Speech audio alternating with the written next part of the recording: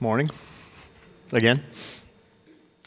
So it was my senior year in college. It was my senior year in college. I had one elective that I still needed to take, and then I was home free. That was basically it. I had a couple of other classes I was taking, but those were all laid out, and they didn't seem to be too terribly difficult, so I wasn't worried. So, senioritis had already set in, and I was just excited to be done, right? Excited to be out of college. So for my elective, I had always had some interest in psychology. I'd always had some interest in how the mind worked, and so I thought maybe a Psych 101 course would be a lot of fun to take. Get in that, learn more about people. That's going to benefit me in the long run, right? And it's a 101 course, it's introductory, so it can't be too hard. So I went into the course catalog and found it, Psych 101. Yep, sign me up. It fit into my schedule well. It's like, this is going to be great. Showed up for the first day of class. Walked in, like any good senior, I sat in the very back of the classroom, as far away from the professor as possible.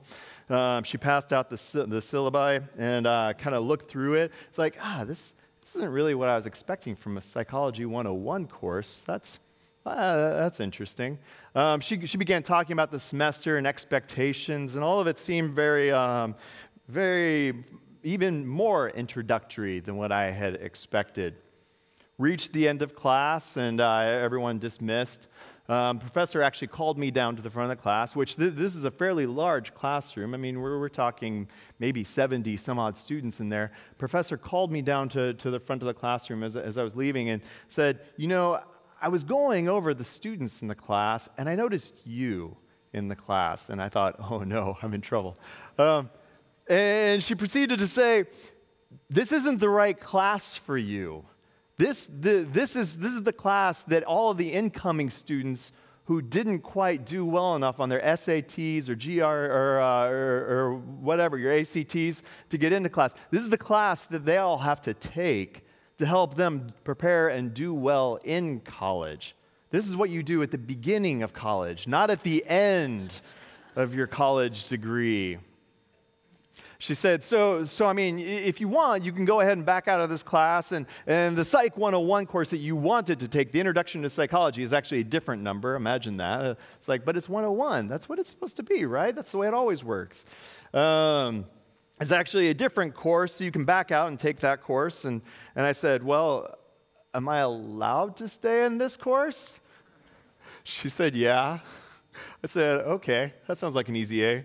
It's my senior year. Come on, don't judge. Don't judge.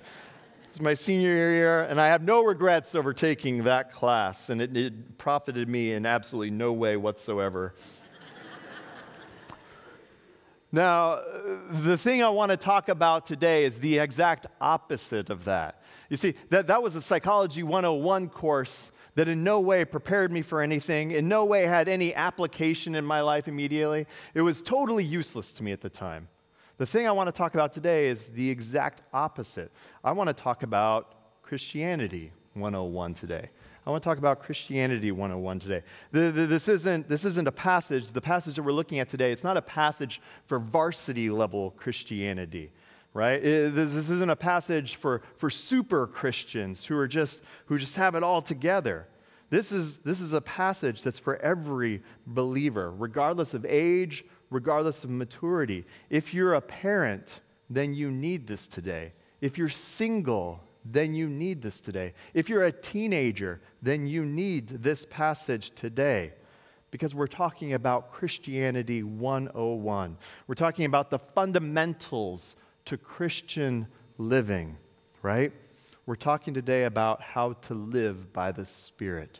How to live by the Spirit. We're going to kind of break the passage up into three major parts. We're going to look at the battle, and then we're going to look at the aftermath of the battle, and then finally we'll look at the strategy. But let's begin by reading the passage. We're looking today at Galatians chapter 5, verses 16 to 26. If you have your Bibles, feel free to open it up. Otherwise, it's up here.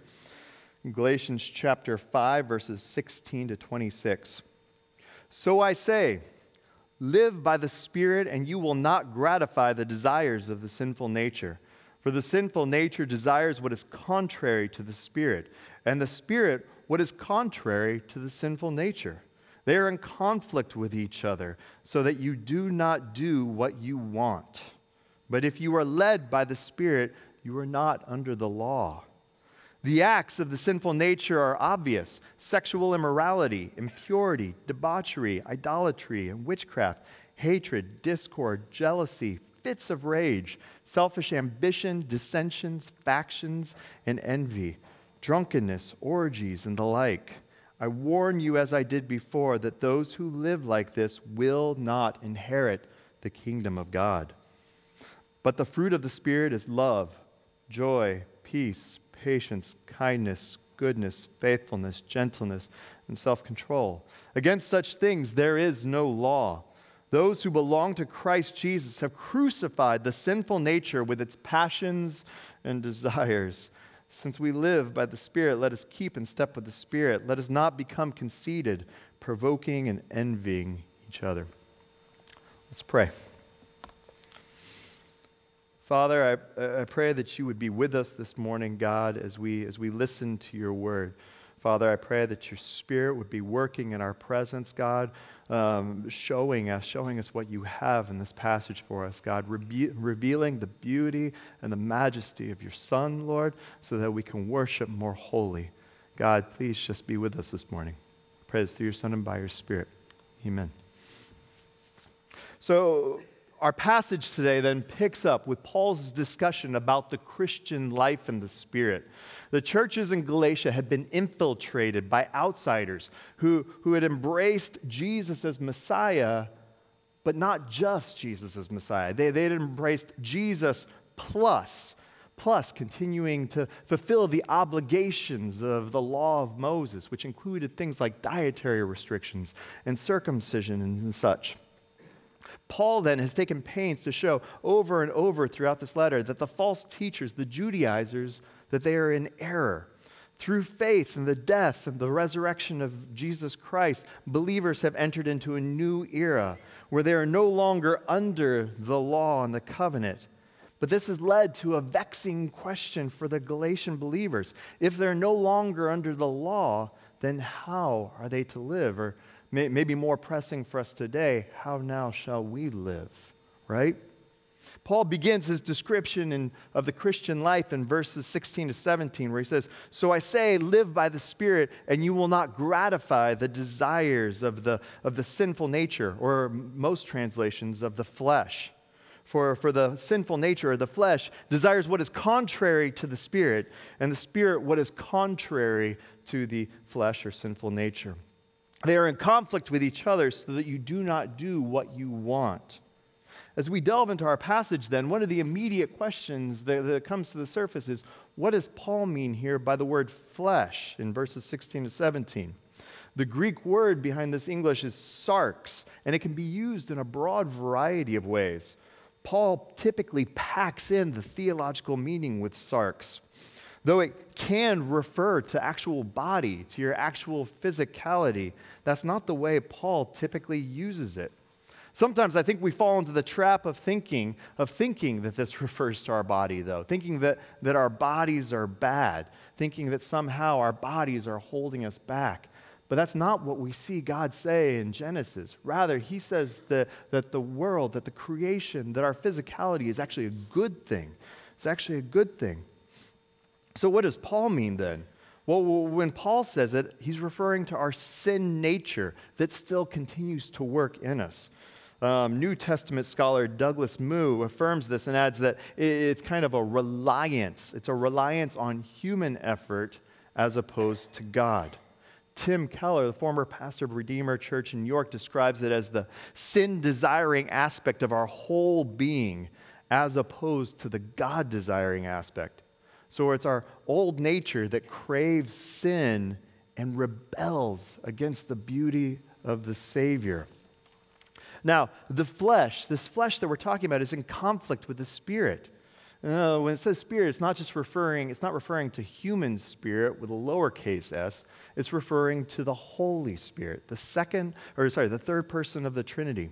This is the Spirit that indwells God's children now. We read about that back in Galatians chapter 4. And it's part of our future glorious inheritance.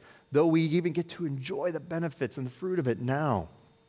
And as part of that future glorious inheritance, the Spirit even now is waging war on our sin nature that still continues to work at us.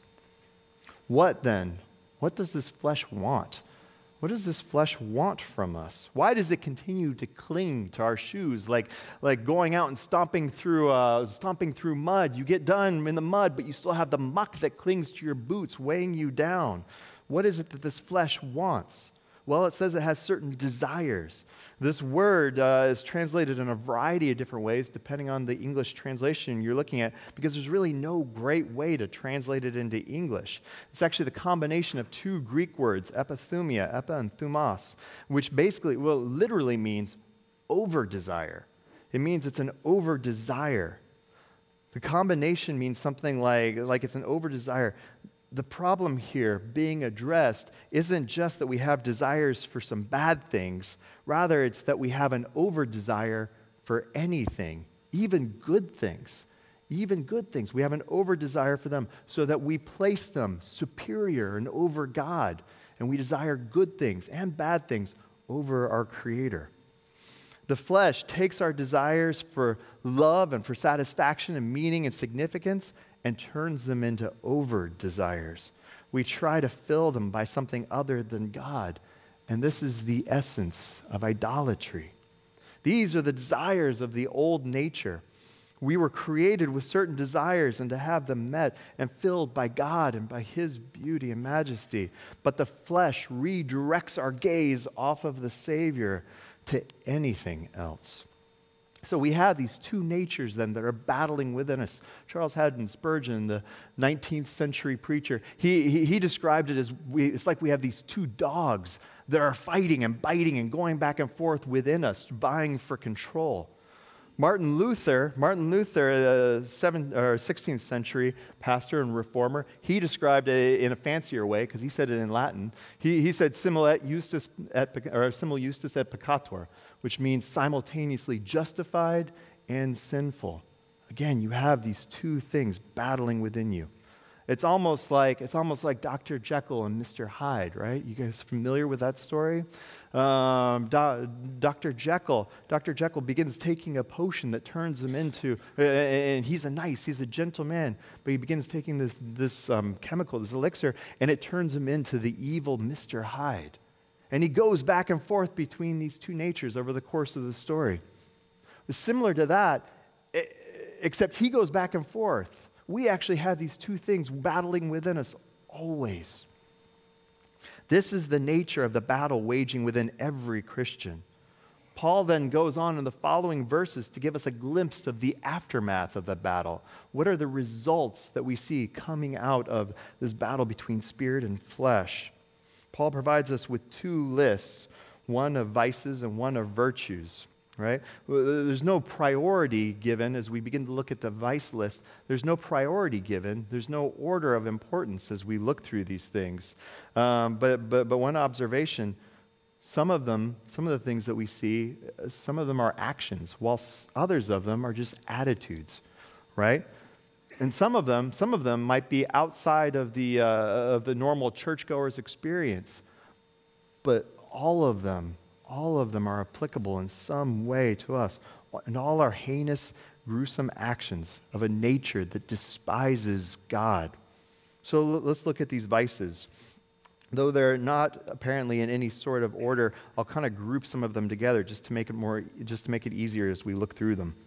The first three deal with sexual sins. They deal with sexual sins. We have sexual immorality, which refers generally to intercourse outside of marriage. We have impurity, which refers to unnatural sexual practices and relationships. We have debauchery, which here is uncontrolled sexuality. Christianity doesn't take a prudish view to sex. Rather, it holds sex up as being a good and glorious thing, which is why Christianity, which is why God protects it and us by putting it within the bounds of marriage. There's a proper place for it, and our sin hates that. Our flesh hates to keep things in their proper places because it wants to ruin and to destroy. The second grouping deals with religion, deals with different sorts of religions. We look specifically at idolatry and witchcraft. Both of these are referring to practices of the occult. Practices of the occult and the desire to raise up substitute gods, or the desire to manipulate the world around us through a supernatural means instead of trusting in an all-sovereign God who is providentially over all things. The third group deals more specifically with relationships and things that divide community and relationships. All right? Hatred. Hatred refers broadly to hostility and conflict. Discord refers to being argumentative. Jealousy is wanting what belongs to another. Fits of rage is uncontrolled temper that pushes others away. Selfish ambition is self-promotion that puts yourself over others and the good of the many. Dissensions are actions that attempt to divide the community. Factions, similar to dissensions, divide the community, but more with a partisan spirit. And envy is similar to greed and coveting others' things and their successes. And then the last category deal with indulgences, right? Drunkenness and orgies. Orgies here looking specifically at drinking orgies, but both point towards addiction and towards substance abuse. Notice then, as we get to the end of verse 21, Paul gives this warning. He says, I warn you, as I did before, that those who live like this will not inherit the kingdom of God. Those who live like this will not inherit the kingdom of God. Now, live like this is also sometimes translated practice such things. Those who practice such things. So this doesn't mean occasional acts or even brief seasons. It's referring to regular, sustained engagement in, a continued practice in these realms. New Testament scholar Tom Schreiner writes this, the Christian life is not marked by perfection, but by war, right? We don't claim to be a perfect people. We claim to be a struggling people. This is being written to the Galatian church who are struggling with the whole host of sins, though Paul assumes that in general they are believers and children of God. Paul's point is that he wants the Galatian believers and us to consider that maybe, if we have given over to the practice of such things and we are no longer struggling and we are no longer battling, then maybe we never had the Spirit to begin with. If the Spirit is in you, there will continue to be struggle and battling through the course of this life. Paul then goes on in verses 22 to 23 to tell us what the Spirit does. What does the Spirit do? He gives us this list of virtues. 3 observations before we begin this list. The first is that these are an effect of the Spirit. These are an effect of the Spirit. That's why Paul calls them the fruit of the Spirit. They are what the Spirit produces in us. Notice then, these aren't produced by us. It's not something that Stephen produces. It's something that the Spirit produces. So often we look at a list like this and we rightly go through it and we say, oh, patience, not so great there. Love, I'm not. Okay, so I need to work harder at this. I just need to get my act together and really dig in my heel, and I'll get it, right? But the problem with that is, again, this isn't the list of the fruit of Stephen. And this isn't the list of the fruit of John or the fruit of Mary. This is the fruit of the Spirit. He's the one who does it, not you. I just bought some apple trees. I just bought some apple trees about 2 months ago. And they had matured a little bit, so they had their opportunity to kind of grow. And we transplanted them into our yard, and hopefully they'll survive this winter. I have my doubts, but I'm hoping that they'll survive this winter. Now if I take my apples that I bought from the grocery store and go out and tape them onto the apple tree, that doesn't make them the fruit of that apple tree, does it? And in fact, if those trees are dead, hopefully they're not, but if those trees are in fact dead, then that fruit that I just taped onto the apple tree will by no means make that tree alive, right? I need to wait, and I need to be patient, and I need to see if, hopefully, that tree produces fruit on its own. This is the fruit produced by the Spirit that we're looking at. The second thing is that the fruit is inevitable. It's part of God's promise to us. If you are a child of God, then you will have fruit in your life because you have the Spirit. And the Spirit is not okay. The Spirit is not okay with being lazy. The Spirit is productive. He works this fruit in our lives. We can trust Him. To be able to look at this list and to trust that God is doing this in us when we don't even see it is a glorious thing for us as believers. To be able to look at this and be able to trust, this is what God is going to be doing in my life over the long haul. That should bring joy into our hearts. We need to trust God as the great, to do the great horticultural work that our lives need. And third, Jonathan Edwards, 18th century preacher and scholar, he wrote this, looking at the fruit of the Spirit. He wrote that there is a concatenation of graces in Christianity. There's a concatenation of graces in Christianity. I don't truly know what that means, but it sounds profound, right? There is a concatenation. I think it means something like there is a singularity. There's a singularity and a symmetry to the fruit of the Spirit. Paul here contrasts the works of the flesh, notice that it's plural, with the fruit of the Spirit. It's singular. Now, in Greek, you actually can make fruit plural. You actually can, but Paul chose to leave it as singular, and I think he did that for a reason. The fruit is not like spiritual gifts where you can have one or two, but you don't necessarily have all of them. Rather, with the fruit of the Spirit, you have them all because there's a singularity. This is a product of the Spirit in us. On a related note then, if we see one disproportionately developed, it should raise questions about whether or not it's truly a fruit of the Spirit, right? If one doesn't match the others because it's way up here and all the others are way down here, there's probably an issue. That doesn't make sense. This is the fruit of the Spirit, right? It's possible that one that we thought was way up here, maybe it's really more the result of a natural temperament, right? Maybe what you thought was Spirit-wrought patience is really just indifference. It's really just maybe even laziness. Maybe it's passivity. Maybe it's some other thing. But it's not actually patience. On the same line of thought then, maybe it's even a counterfeit sin masquerading itself as a fruit, right?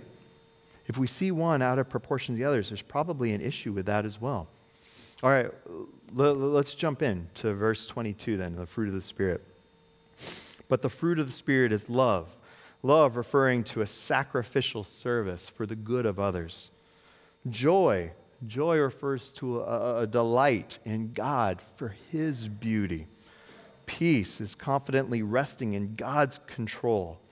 Patience is an ability to face trouble without lashing out. Kindness is acting in hospitality or generosity. Goodness is acting with integrity in all situations.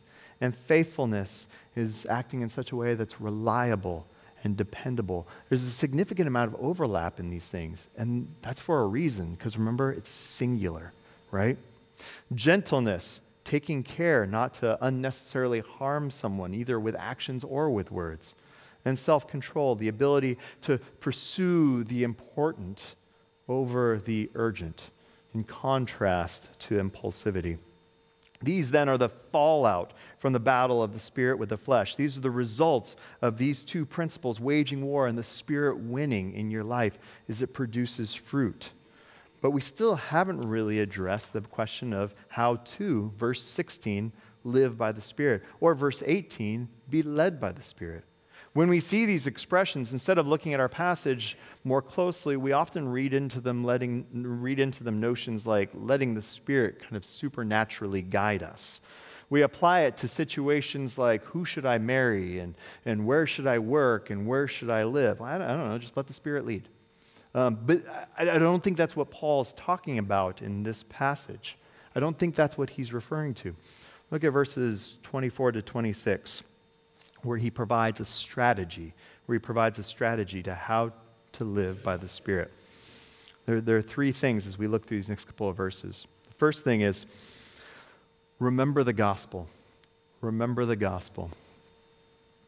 Paul writes, those who belong to Christ Jesus have crucified the sinful nature with its passions and desires. Your sinful nature, the flesh, has already been crucified. It has already been crucified. In other words, when you trusted in Christ and you put your faith in Him, and in his death and in his resurrection. Your old nature was affixed to Christ and to what he did back when he hung on the cross. When you put your faith in him, you're handing your flesh over to what he had already done for you. He bore the sin of your old nature already. The gospel has already dealt with your flesh. Not only did the gospel deal with your flesh, but it's also provided you a new identity. You belong to Christ. Earlier at the end of chapter 3, Paul declared that we have been united to him. We have been united to him. It is in this new union with him that we can take confidence, right? It is out of this union that we become children of God. We are declared to be his sons. He loves us. He declares his banner over us. We have a new identity now, right? He is our everything, and he sees fit to delight in us. We are called to remember the gospel. That's point number 1 of our strategy. Point number 2, we're called to keep in step with the Spirit. Verse 25. Paul states that if we live by the Spirit, we must keep in step with the Spirit. But what does it mean to keep in step with the Spirit? Keep in step comes from the word stoikeo, which is it comes out of a military context where troops were expected to line up with one another. So the word includes denotations of moving, but also more specifically, aligning to an external authority or standard. So to live by the Spirit is to align to the things that he aligns to. Paul fills this out a little bit more in Romans chapter 8, verse 4. He writes there, in order that the righteous requirement of the law might be fulfilled in us who walk, not according to the flesh, but according to the Spirit. For those who live according to the flesh set their minds on the things of the flesh, but those who live according to the Spirit set their minds on the things of the Spirit. To keep in step with the Spirit is to set our minds on the things of the Spirit. But what does the Spirit align with? What is it that we should be focused on? John helps us out with this answer. We look at John 15, verse 26. When the counselor comes, the counselor here is referring to the Spirit. When the counselor comes, whom I send to you from the Father, the Spirit of truth who goes out from the Father, he will testify about me. That me is Jesus Christ. The Spirit is concerned. One of the Spirit's primary functions is to testify about the Son. But when he, John 16:13, but when he, the Spirit of truth, comes, he will guide you in all truth. He will not speak on his own. He will speak only what he hears. He will tell you what is yet to come. He will bring glory to me. Again, Jesus Christ, by taking from what is mine and making it known to you. The Spirit is aligned towards the things of Christ. The Spirit glorifies Jesus, and the Spirit dwells in us to set our minds and our hearts on knowing and delighting and loving and in living out the things of Christ. John 15, 4-5, remain in me, this is Jesus, remain in me, and I will remain in you. No branch can bear fruit by itself. Does that sound familiar? No branch can bear fruit by itself. It must remain in the vine. Neither can you bear fruit unless you remain in me. I am the vine, and you are the branches. If a man remains in me and I in him, he will bear much fruit. Apart from me, you can do nothing. We are to ardently pursue Christ, knowing and delighting in him. First and foremost, it is all about Christ and knowing him.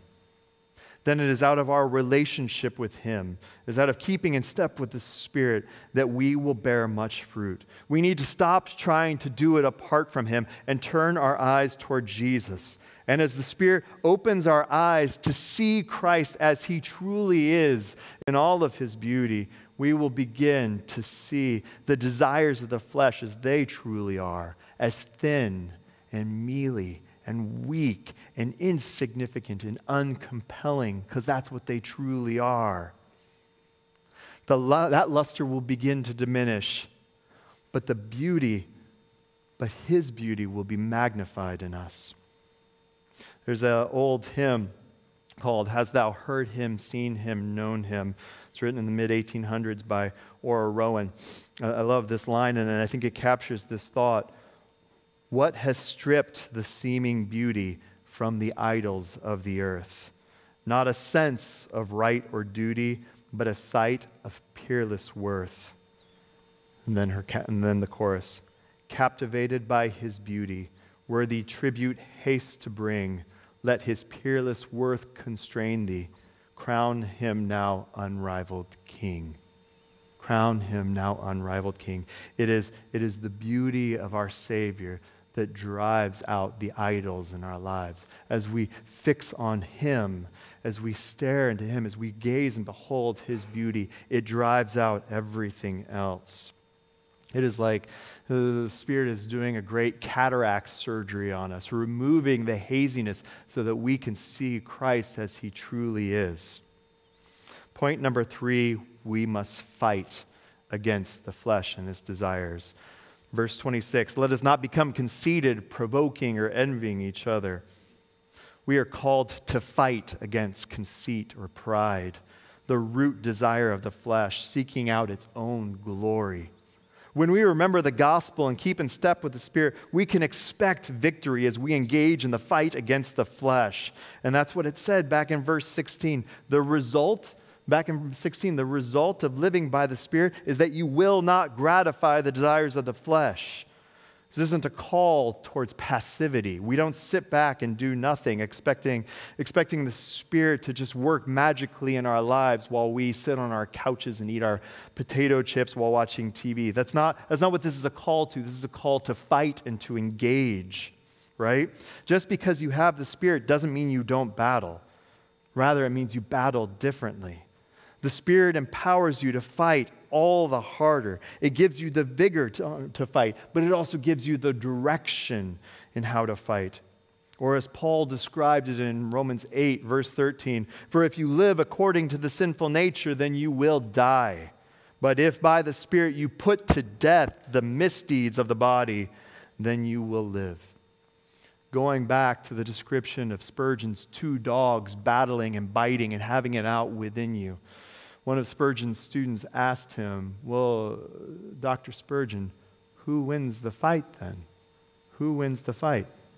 Spurgeon responded, the dog that wins is the dog that you feed. We need to feed that dog at work within us. We need to feed that Spirit on the beauty of the Savior by fixating on him and by abiding in him. Let's pray. Dear Father, Lord, I thank you so much for this morning. God, I thank you for the Spirit who's working in us, battling. God, I pray that we would not grow lazy and sullen, Father, but that we would be hopeful and rejoicing and fighting all the harder because of your Spirit who is at work within us. God, I pray that you would do mighty things, Lord, that you would produce fruit in abundance in our lives, God, and Lord, that your Son would get the glory for it. Father, we thank you so much for this morning. We pray this through your Son and by your Spirit. Amen. Just as we prepare to leave, we'll have some elders standing up here at the front of at the front if you want prayer. Let's close with this though, Jude 24-25. To him who is able to keep you from falling and to present you before his glorious presence without fault and with great joy. To the only God, our Savior, be glory, majesty, power, authority through Jesus Christ our Lord, before all ages, now and forevermore. Amen. Go in the grace and peace of our Lord Jesus Christ.